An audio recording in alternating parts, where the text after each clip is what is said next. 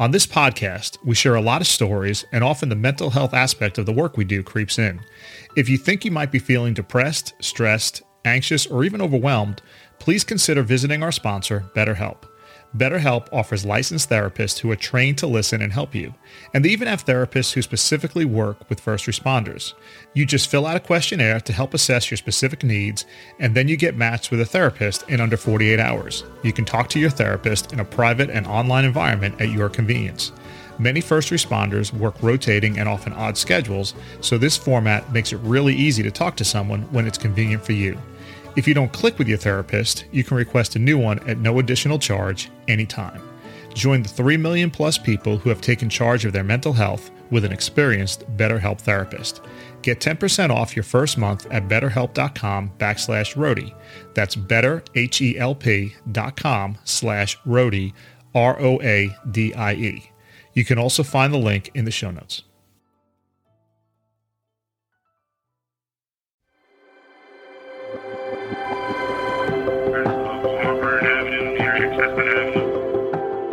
On scene at 2213 Gordon Road. I need a full sign. You got to find a way to not really forget the memories, but know how to deal with them. On the trolley side, just a little bit of fire left on the top. They clear a path. I say, holy cow, they made a path for us. If you put a couple of first responders together in a room, something interesting happens. Before too long, they'll begin sharing stories. They're not trying to one-up each other, they're simply finding common ground. I was fortunate enough to serve my community as a paramedic and a firefighter for over 25 years. As you can imagine, during that time, I acquired my fair share of stories about the incidents and the calls I was involved in. I thought I might write a book, but then I decided sharing these stories collectively in a podcast would give anyone listening an insider's view into the work that first responders do every single day. These are the stories of the men and women who courageously serve the public, or as I like to call them, stories from the road. Welcome back to Stories from the Road. I'm your host, Phil Klein, and on today's podcast, I have the pleasure of speaking with the author of Riding the Lightning, A Year in the Life of a New York City Paramedic, Paramedic Lieutenant Anthony Almojera. Anthony has 20 years of service in New York City, and he has a great story to tell us. So, Anthony, I'll turn the mic over to you and let you share your story from the road. Hey, everyone. Thanks for joining me on Stories from the Road with Phil. I'm happy to be here. I'm happy for everybody to be listening. It's truly a privilege that people actually want to hear a story from me, let alone listen to my voice for 20 to 25 minutes. So that being said, my name is Anthony Almojera. I am currently a FDNY Lieutenant Paramedic. I work out of EMS Station 40 in Sunset Park, Brooklyn, New York. I have been with the department going on 19 years, and I've been working New York City EMS 20 and a half years now. It's been a crazy journey becoming an EMT and a paramedic and moving up the ranks in the fire department. It's a job that I never thought I'd be doing as a kid. And I think I'll start there by saying how I got into the job. I was in school to become an actor. I was studying theater and I was a cook part-time. And these EMTs used to come to the restaurant I worked in. This was in 2001. And I would listen to them. They'd come in pretty early, and I'd listen to their stories about the calls they were going on and what they were seeing and the homes and the people. And I'd start to ask some questions of them, and they came in every morning for breakfast. And then I thought to myself, that'd be a good job for an actor. You know, you're going into homes, you're dealing with emotions, you're dealing with people, you're seeing different scenarios. I can pull from that and use it in theater or movies or whatever it is I was going to get into. And so I asked one of them, how do you become an EMT? And he told me about it. And the guy that told me about it, his name was Bill Simon. I'll circle back to him later. And he said it was in Flushing Volunteer Ambulance, the class. I went over to Flushing every day, studied to become an EMT, became an EMT, and here I am 20 years later acting like I know what I'm doing. So I guess I'm still an actor. But when I first got into it, I was doing medical transport for Richmond County Ambulance. And I liked it. I liked dealing with the people. I think I'm a people person, but it wasn't what I thought it would be, you know, bringing in dialysis patients. And I would listen to their stories, and I loved listening to them. You know, you get some real quality time when you're doing these long transports. It just wasn't hitting what I thought it would hit, and I was going to give it up. And then November 2003, the fire department sent me the letter. I couldn't get hired by any of the hospitals in New York City for 911. So the fire department called and I said, I'll give it a try. And in February 2004, I was hired. I came out in the streets. I worked Harlem Station 13 in April 2004, and I was like a fish in water. That was it. I was hooked. 11 Frank, 2 minutes out. I worked with some real old timers up there. Cy Collins, Norm Gillard, Greg Hodge, people that I mentioned in the book. I was very fortunate to work with these people who wanted a job since the 70s and really showed me, hey, this is a good job and you could do a lot of good with people and you could have some fun while doing it. And I was spoiled because I thought all of EMS was like that. But I would go into jobs with the paramedics, like Steve Marino, who was a Vietnam veteran. And he'd say, Anthony, come in the back of the truck. And I'd go and jump in the back, and he'd sit there and show me how to do an IV. Or when they're intubating somebody, hey, Anthony, this is what you're looking for. And I said, I could be a medic. So I went to medic school in August of 2004. I wasn't on the job long. I'd been in EMT about 2 years. And I went to paramedic school. I got through paramedic school. I went to Methodist, paid for it. So I was doing doubles and then jumping on a truck uptown Presbyterian for rotations and then coming back into the work and going back into school. And it was one of the most stressful experiences. But October 2005, I started working as a medic for the fire department. I got upgraded. And, man, I loved it. I loved it. I got hired by fire off the open competitive list in 2007. I turned it down because I love being a paramedic. There's no drug, crack, heroin, you name it, that's ever going to equate to when somebody's not breathing, and by the time you're done with them, they're talking to you. In its essence, that's what we do, right? The magic of paramedicine is when you're almost dead, and I take you back from that edge, and I sit there and I look at you, and you get this. You can see this sense of genuine joy that the person is still alive. Whether they did something good or bad, or whoever they are as people, I don't know. There's nothing like that. And I've been in love with the job ever since, through all its trials and tribulations.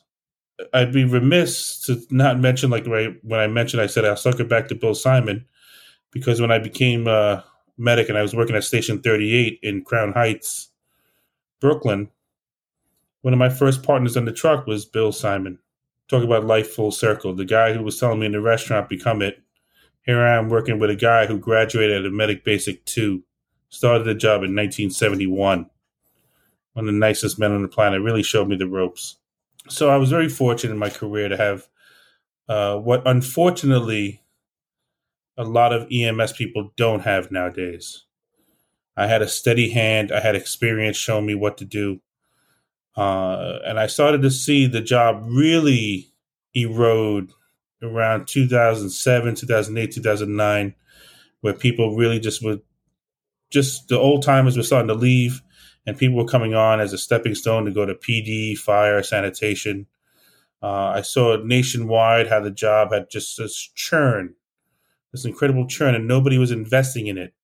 So that led me into trying to get involved in another way. In 2006, I became a union delegate, and I was a delegate for the EMTs and paramedics unions, Local 2507. And then from there, I tried to get involved and help and push agendas. And I was in the papers saying the chief of EMS is terrible and there's a vote of no confidence. And I had deferred becoming a lieutenant for a few times. And I said, you know what? Somebody's got to go on that side and try and help, in the middle rank. The middle rank is the fulcrum. Somebody's got to buffer it a little. So I jump into that. I get involved with the union again, this time Local 3621. I start making my way up through that, and I run for vice president in 2017, and I win. So I've been pushing an agenda with the president, Vincent Variali, who between the two of us, we really just try and get EMS in the forefront. We've made some big leaps in the last 5 years. We got more to do, but we're almost there. We're almost at the promised land. But while doing all this, responding to calls, delivering babies in subway stations and holding up the kid like the Lion King for all to see and the mother saying, "What are you doing?" And I said, "Mom, he's never going to get another entrance like this." And dealing with the regulars, who all your listeners who aren't EMS, we're like Cheers. Sometimes, remember the TV show Cheers? Sometimes people call and everybody knows their name. And so so people call and we go, "Oh, that's in the book." I talk about people like Classic Tile and a few others that we give them names, or we know their names, we know their whole histories. Come on, let's go. And we sit there and they become like a dysfunctional family a little. And that dysfunctional family is what led me into thinking about writing a story. I come from a house, as a little personal background. I was born and raised in Brooklyn. I come from a house that has a lot of characters in it. It was pretty traumatic in some ways, and there was some joys, obviously. I had a brother that was shot and killed when I was 16. He was into drugs and robbing people. I had three cousins and an aunt die of AIDS. My parents were divorced. My mother was in the closet lesbian. That all came out after the divorce. There was people in jail and all this other stuff. And I started thinking, I had to get out. And I left my house when I was 19, going on 20. And when I got into this job, all of a sudden I was working with people who had such similar backgrounds. You grow up that way. You think you're the only one that has that, right? You think everything else is like on TV, two parents and a white picket fence. But I started working with people like my best friend Mike. His brother died tragically. My friend Pete, his brother died tragically. My sister Angie, who I call her my sister, she's not sister by blood, but her brother died tragically. And I'm like, wait a minute, there's something going on here. And so I started talking to my partners in the ambulance, just getting to know them. And if people aren't familiar with an ambulance, it's about 3 feet by 3 feet. It's very intimate. If your partner didn't shower that day, you're going to know. If they ate a lot of garlic, you're going to know. And if they're going through something, you're going to know. And I sat there and listened to them. I'd ask them questions about where they're from and how they got on the job. And I started noticing the similar thread. There was so many of us who come from divorced households who have these traumatic backgrounds. And it's the classic comic book story. If you look at a comic book, the villain and the hero have similar backgrounds. But one takes a divergent to the left and they become the villain. And one becomes Batman. One, you have this thing where those situations were subconsciously training you to be very good in stressful situations. And I didn't realize that when I would go to a call or a shooting, let's say a shooting.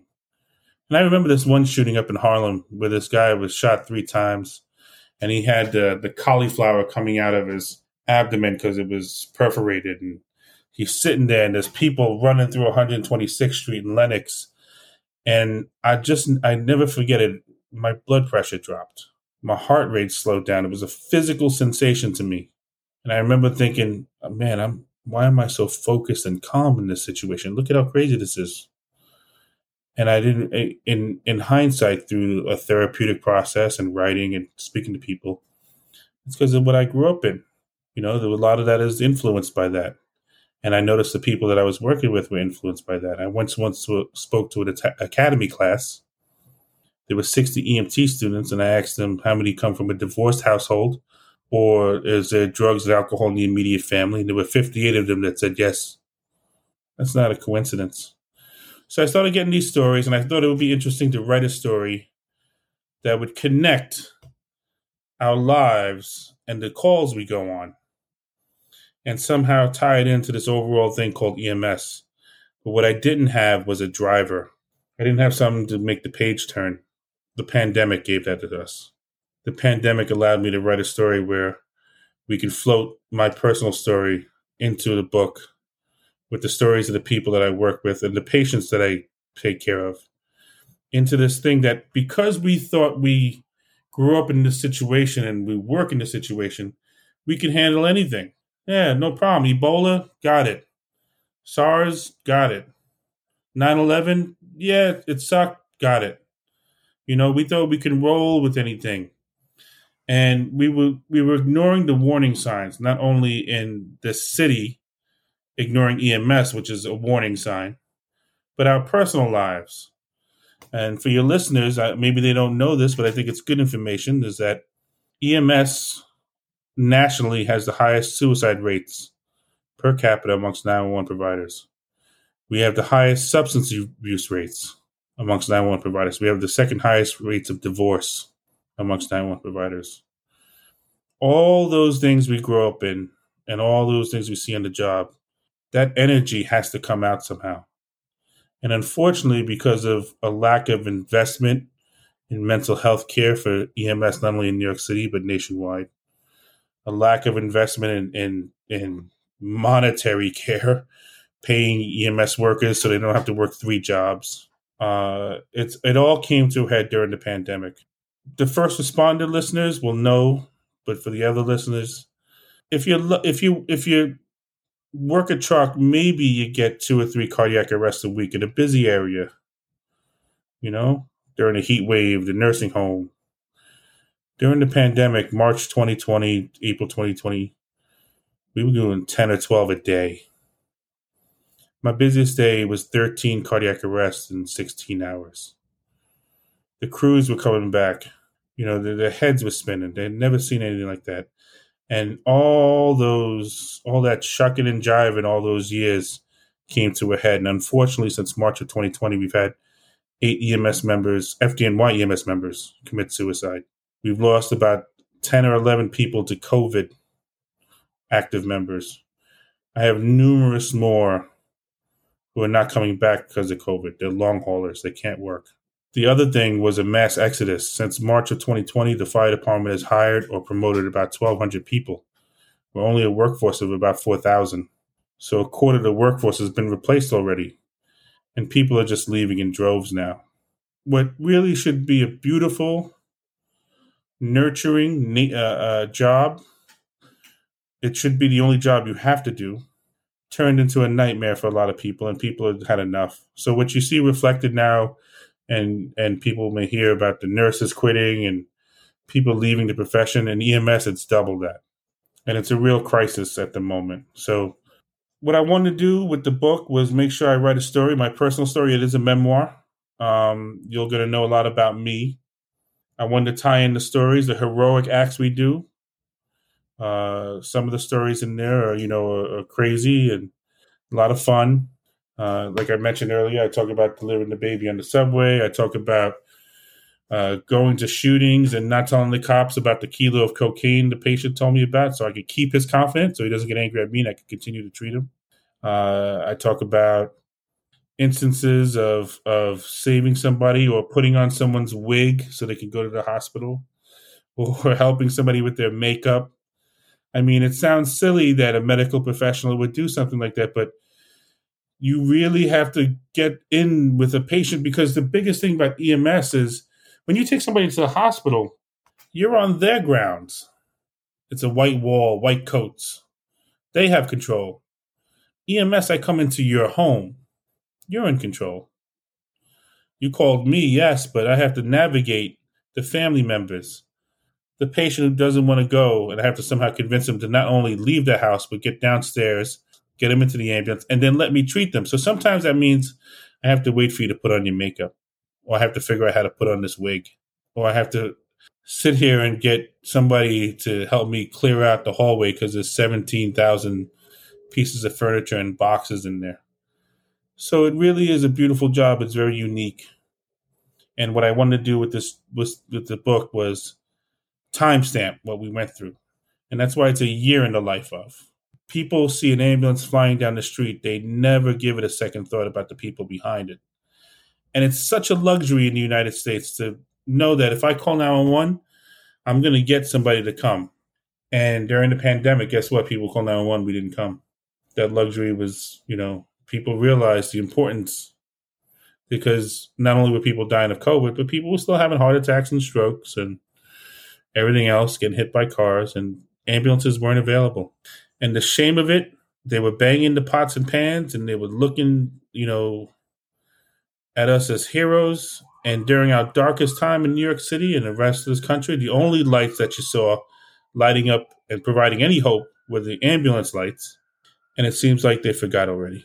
You see it nationwide. You see, Ambulances are breaking down. I was reading the story, Honolulu, the ambulances are blowing up. I was reading a story about New Orleans, how the crews, they don't have anybody, people working triple shifts. New York City, we run down trucks daily. And when you talk to people about pay parity and what it takes to really fix the service, they just look at you like, oh, yeah, we'll get to it. And that's a frustrating thing. And if I was the union guy asking for a trip to Fiji as a sign-on bonus, I could see the city going, these people are nuts. I'm just asking for the same exact benefits and pay that my brothers and sisters in fire and PD get, the other two options of 911.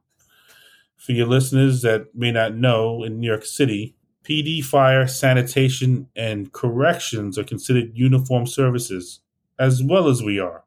But that's where it stops. All those other agencies get unlimited sick. EMS workers get 12 sick days a year. The people who take care of sick people only get 12 sick days a year. Those other agencies, if they die in the line of duty, their families get their pay and benefits for life. EMS workers, the family gets a check for 3 years of salary. And since I'm paid $35,000 less than those other agencies, it's not a lot of money. I'm not even equal in death. The frustrating thing is, if, like I said before, if I was asking for all the crazy things, then I can understand it, but I can't understand this one.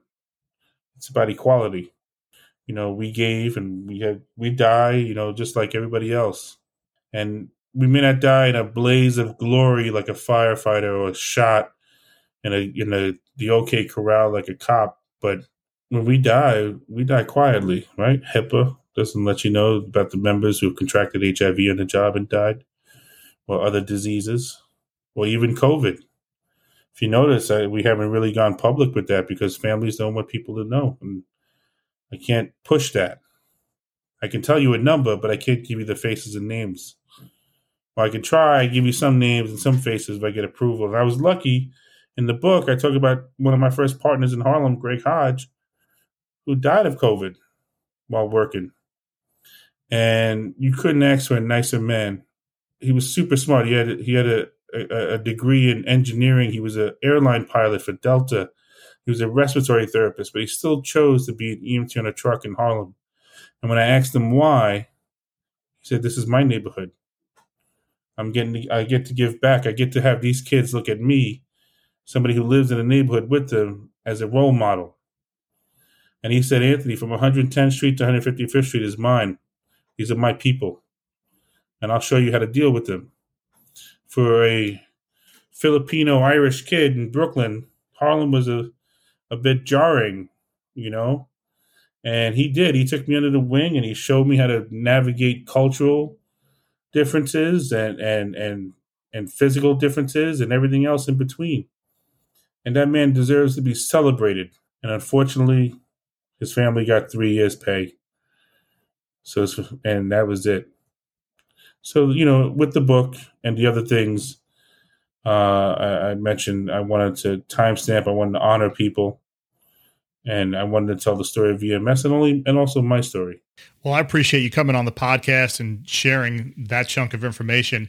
One of the things we like to do in this podcast is tell a story or two about a call or a job that we ran. And I wonder if you can pull a good old New York City job out of your back pocket and share it with the listeners. Yeah, definitely. So, the crazy thing is when you do this for 20 years, as you know, it's kind of hard because they kind of all blend. But there's definitely one. I'll tell you one. I was early in my career, and I was working up in Harlem, and 16 Victor called for an 85. Now, to your listeners, an 85 means the crew needs assistance, that they're in trouble somehow. So I was sitting at the station, which was on 136th and Lenox. They were on 145th and Lenox. So I said, 11 Frank, put me on their back. And I started running down lights and sirens on Lenox. But as I get to about 141st Street, I see 16 Victor driving towards me with their lights, no sirens, going about 5 miles an hour. And this was in the middle of January. January.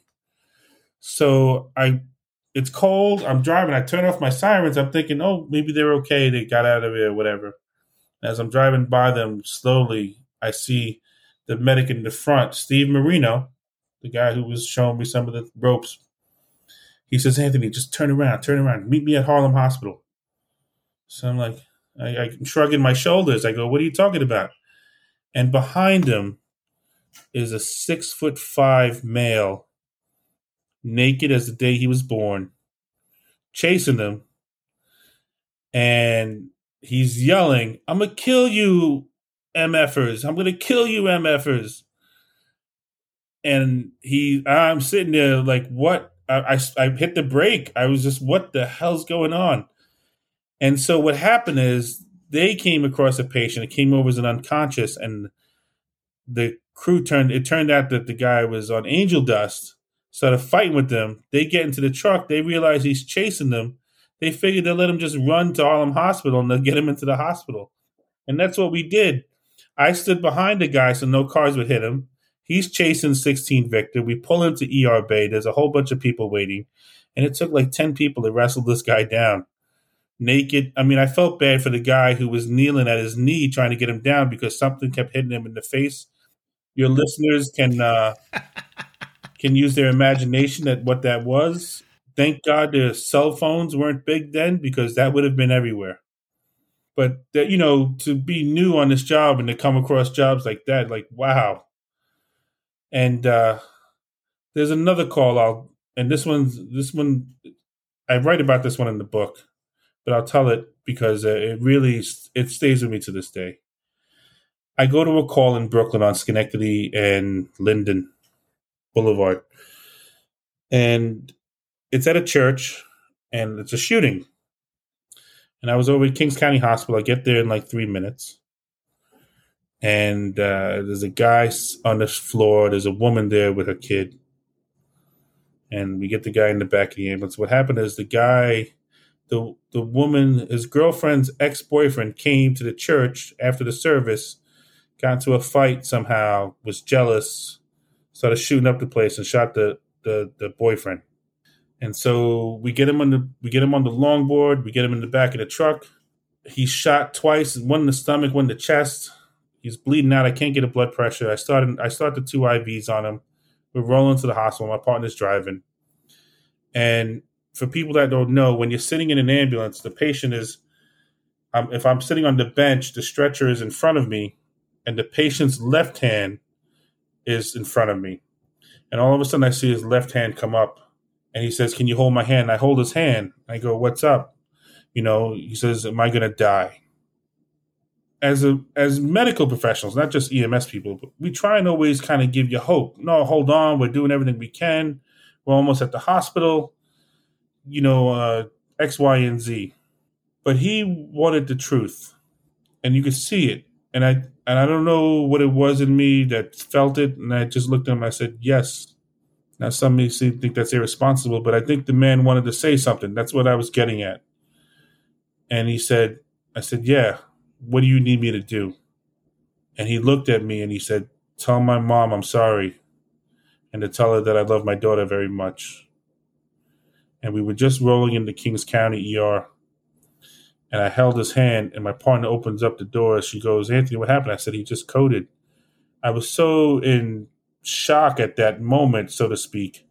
And shock may not be the right word, but I forgot to do CPR. And she goes, do CPR. I was like, oh, yeah. So we get him in the hospital. That was around 7:30 at night. I put myself off service. I had enough. I couldn't do any more calls that evening. So I went out sick, if I remember. And I waited until that hospital got in touch with the mom. The mom didn't show up until about 12:31 in the morning. And I went over to the mother and I said, hi, your son had a message for you. I was the medic in the back of the truck. And she's devastated. And I gave her the message. I said, he told me to tell you that he loves you very much and that he's sorry, and to tell his daughter the same. And the mother just collapsed in my arms, and we held each other for 5 minutes, felt like. And she thanked me and gave me a kiss on the cheek and walked out. A job like this, where